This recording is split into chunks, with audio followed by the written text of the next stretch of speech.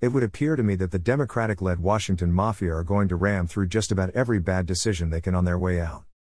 My personal feeling is that our two major political parties should be banned from competing for at least one 4-year cycle. They have not proven to be capable leaders and therefore must be penalized with forfeiture.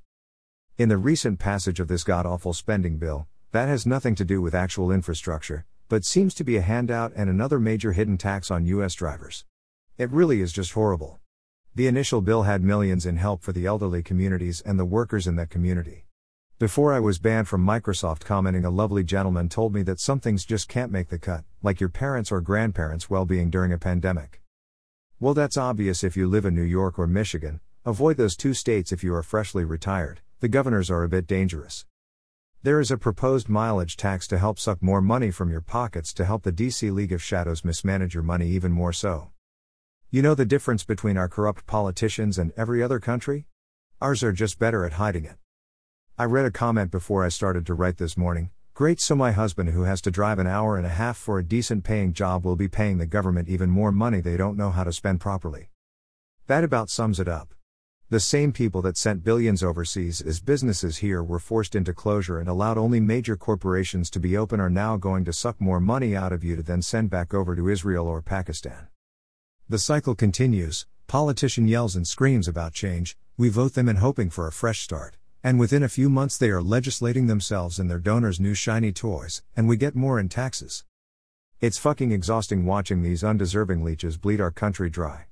Even more tiring is watching my fellow citizens do it to themselves through the voting booths. I would define insanity, but in Webster's it is a picture of the US voting booth.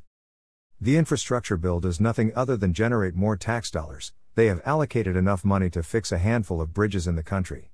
Meanwhile, our sewage systems are archaic and failing, our electrical grids are in similar shape.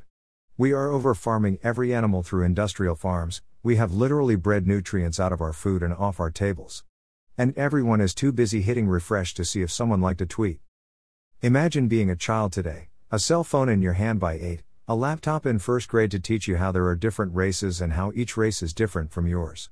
Being locked away from your friends during the most important time to form relationships and to learn social skills. It seems that none of the decisions being made by old rich politicians are very good for our youth. Everyone is so distracted by anger, hatred, fear, and famine. I can no longer feel good about participating in the political mayhem of our country. I have no desire to cast a vote that could end up hurting any of my fellow citizens. And I have no assurance that my vote will help anyone, but I have plenty of proof that it will harm others. So I shall abstain. Maybe generations from now, when all of these greedy self-absorbed people have come and gone, we will be able to progress as a species. As always, be well.